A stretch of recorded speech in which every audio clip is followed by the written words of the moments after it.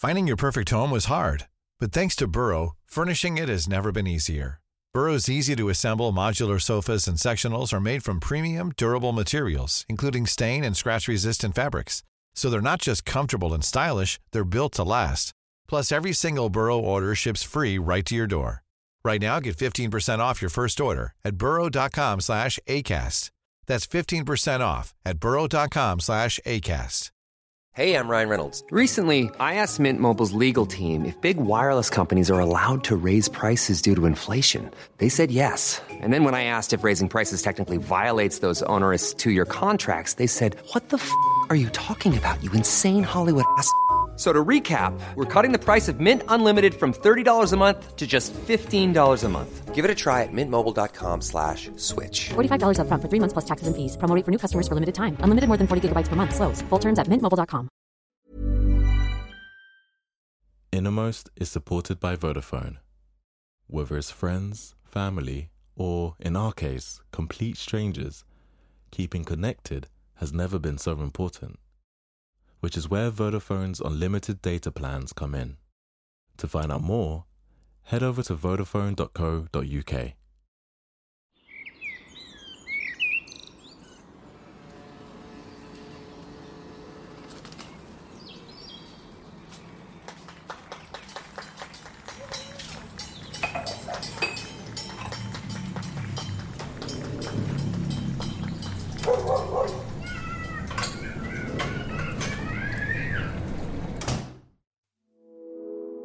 Hi, and welcome back to Innermost, a podcast about strangers and their secret lives.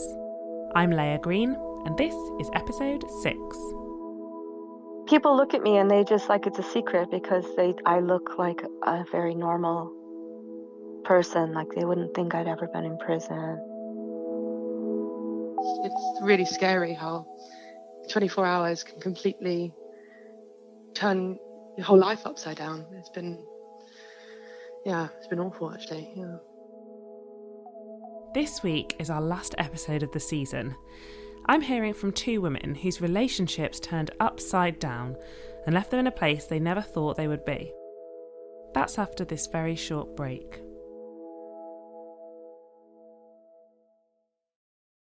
Imagine how hard lockdown would have been without tech.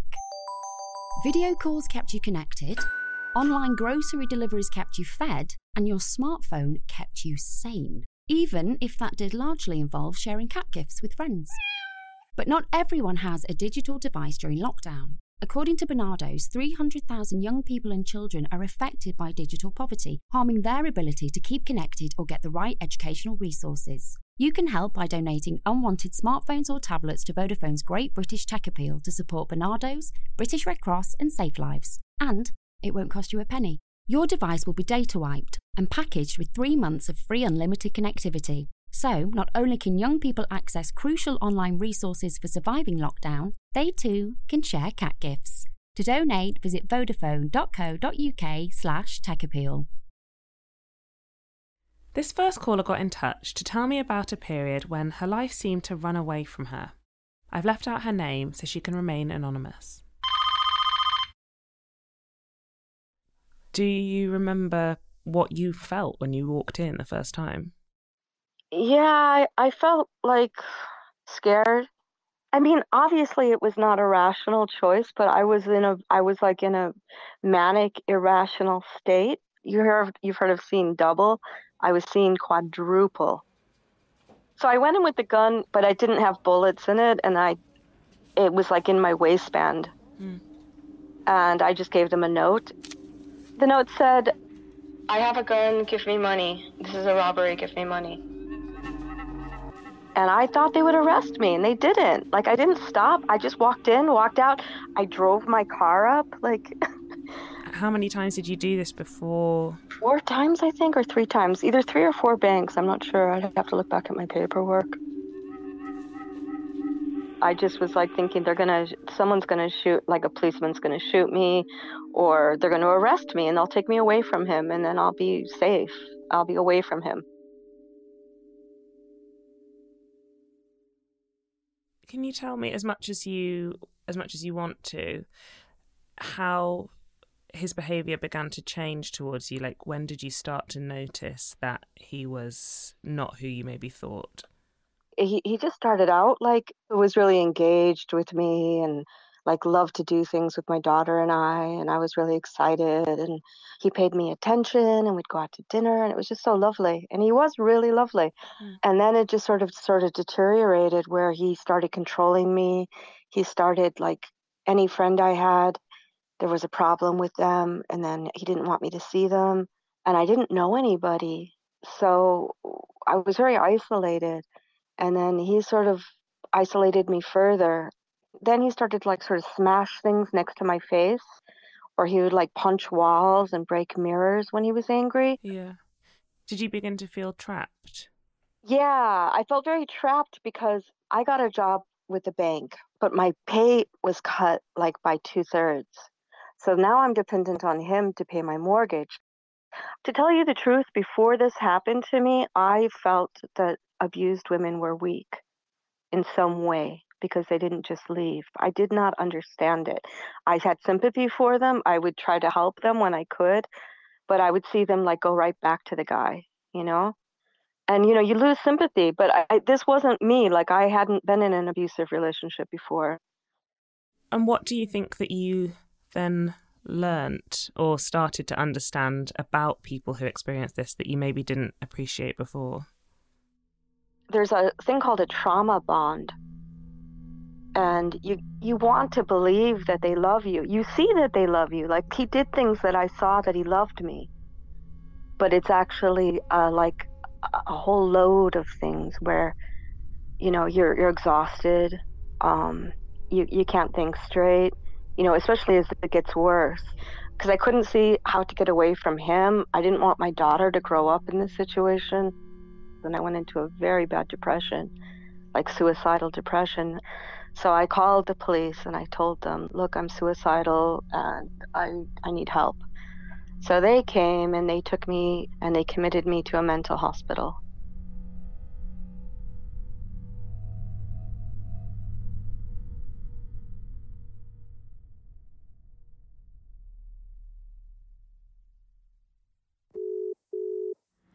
Hi, I'm Marta Nelida Ruiz. I'm from Mexico. Hi, my name is Scott. I'm 33 years old. I live in Brooklyn, New York.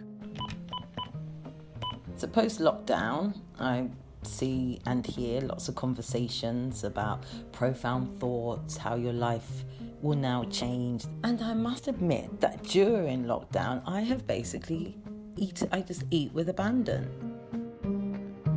So I made a vegetable Thai curry. It's delicious sauce.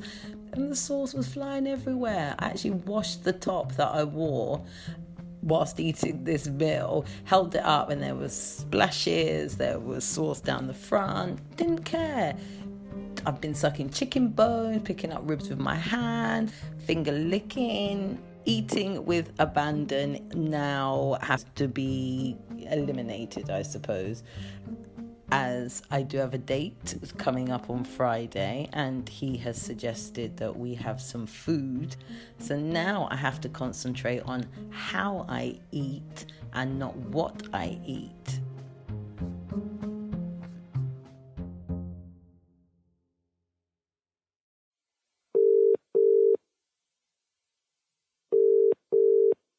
Yes, hello. It's Leia. I'm so sorry that I'm late calling you. Oh, no, don't worry at all. It's absolutely fine. This next caller, I first spoke to back at the height of lockdown. We're talking May, when people were still doing Zoom calls for fun. I'm going to call her Angie. And we had a family quiz, and my husband and I were together on the quiz. And it was really good fun, and we had drinks and things, and we went up to bed, and we were in bed, and my husband was asleep, and my headphones were connecting to his iPhone on Bluetooth, and I wanted to listen to a book. So I got up and to turn his Bluetooth off. And when I picked up his phone, he kind of woke up and went to grab it off me.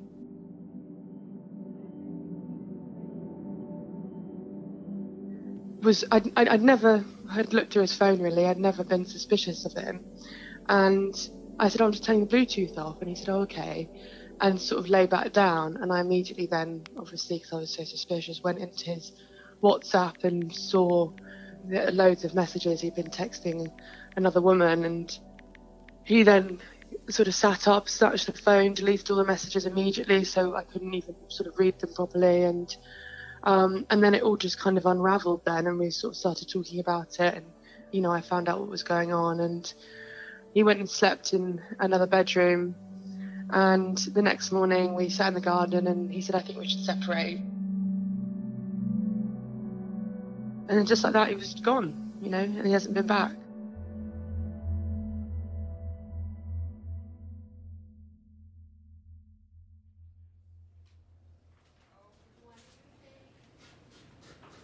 I had a psychiatrist over me because of the depression, which worsened. He put me on antipsychotics, and they released me after the 3 days with the heavy medication.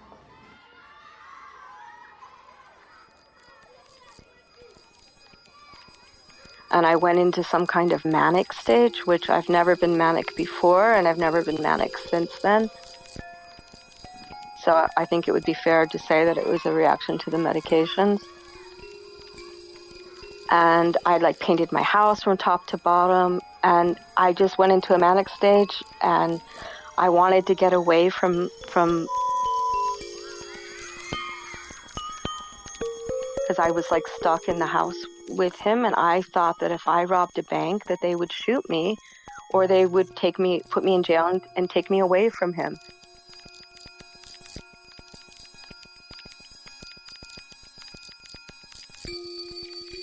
And what I was doing is I was telling everybody I knew, I was telling them I'm robbing banks, and somebody called the police and told them.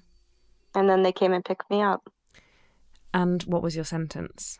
I got 9 years and 9 months.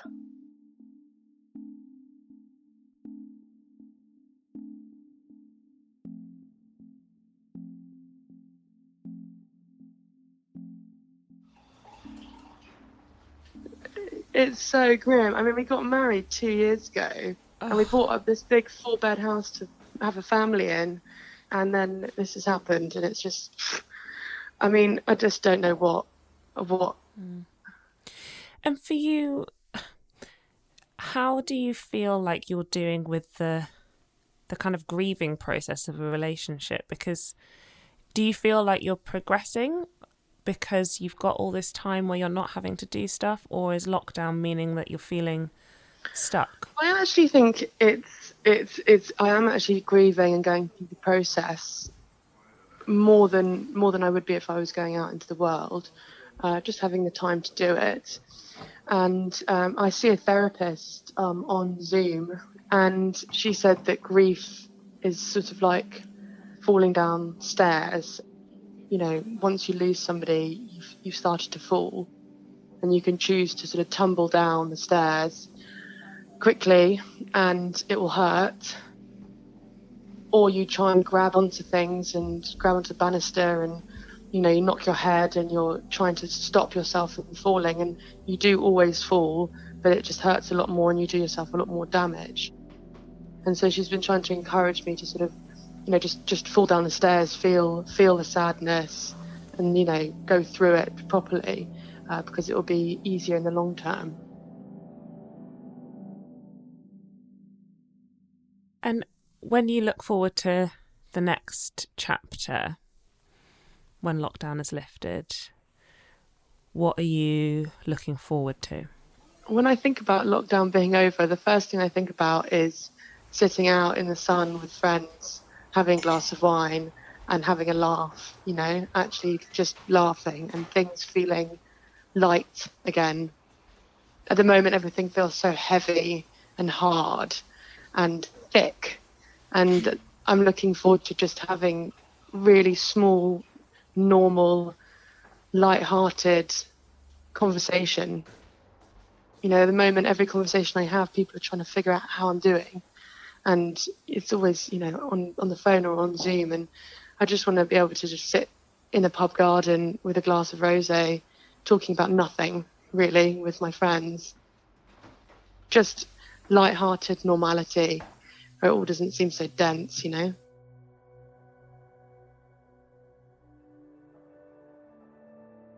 Tell me about getting released. What was that like? And seeing Well, your family again. seeing my daughter, oh my God. It was, I don't know, you feel so weird. It's kind of like an opera or something. Like the emotion is so heightened. Like you just feel like it's not real. Like when you see, like, say you see a band you love or something, but it's up on stage, it's like far away. Yeah. That was how it felt. It felt like it wasn't real, that it was like a stage show. But it was really, really good. But you're like afraid it's going to end at any moment. Yeah. You were released, is it 10 years ago? Exactly, yeah, about 10 years ago. And that was after being in prison for about 10 years. Yeah, 9 years, 9 months. And that's a long time to be away from your daughter. What is that? Yeah. How's your relationship now? Well, actually, it's not too great at the moment. It was fine. She lived with me, and I don't know, something's kind of happened. Do you think that she understands any of your reasoning for what was going on with you at that time? To be honest, I think that I felt so guilty and so bad about abandoning her. You know, I think when we did talk about it, I tried to explain to her why, what happened. And I think I should have listened more to what happened, what she went through. Mm. I really think that is my error.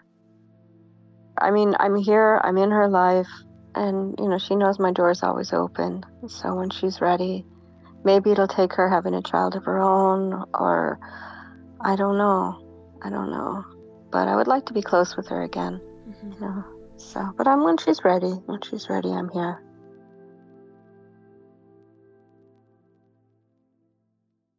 Like I said, it was a long time ago that I first spoke with Angie.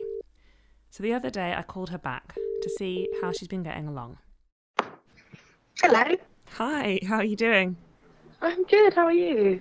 I'm very well. Long time no speak. I know, when did we speak? I suppose it's probably, 2 months ago? Yeah, about that, I think.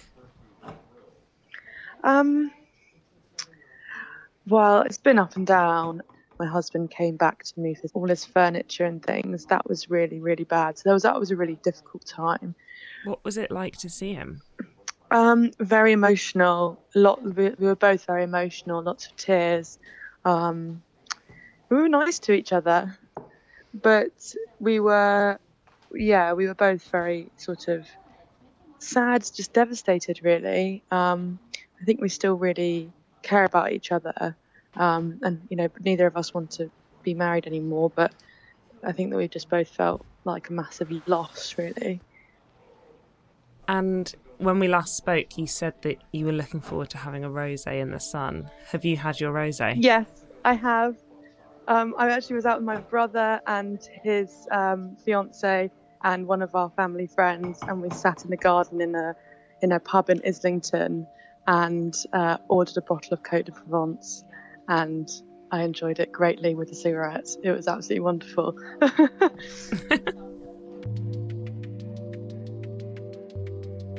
And with that, I'm going to say goodbye.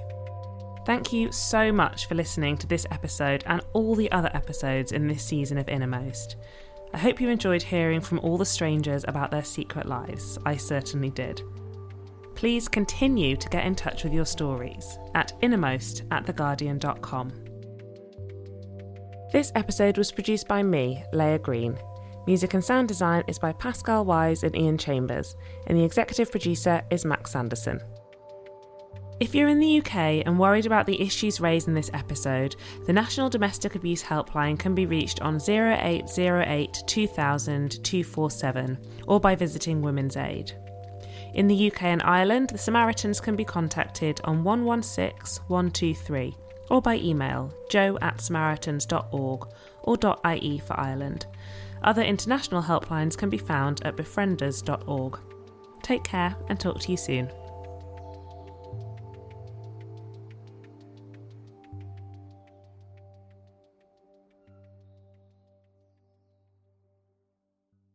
Don't take this the wrong way, but your smartphone is cleverer than you. The clue is in its name. Well, that and a new project to fight COVID-19 that uses the almighty processing power that goes untapped at night. And they're not talking about your brain. Working with Imperial College London, the Vodafone Foundation's DreamLab app utilises people's mobiles while they sleep to create a virtual supercomputer. If they can get 100,000 people to fire up the app nightly for 3 months, they can analyse potential COVID-19 treatments that would take Imperial supercomputers a year. The more people who take part, the quicker it will be to do the vital research to help fight COVID-19. So show your smartphone who's the real brains of the operation. Turn it into part of the dream team, because that's the cleverest decision anyone can make. To download the app, search for DreamLab in your phone's app store. Legal terms apply. See vodafone.co.uk/DreamLab. The Vodafone Foundation is a registered charity.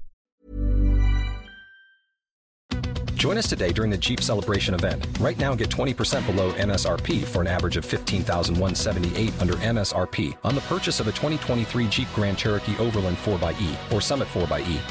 Not compatible with lease offers or with any other consumer incentive offers. $15,178 average based on 20% below average MSRP from all 2023 Grand Cherokee Overland 4xE and Summit 4xE models in dealer stock. Residency restrictions apply. Take retail delivery from dealer stock by 4/1. Jeep is a registered trademark.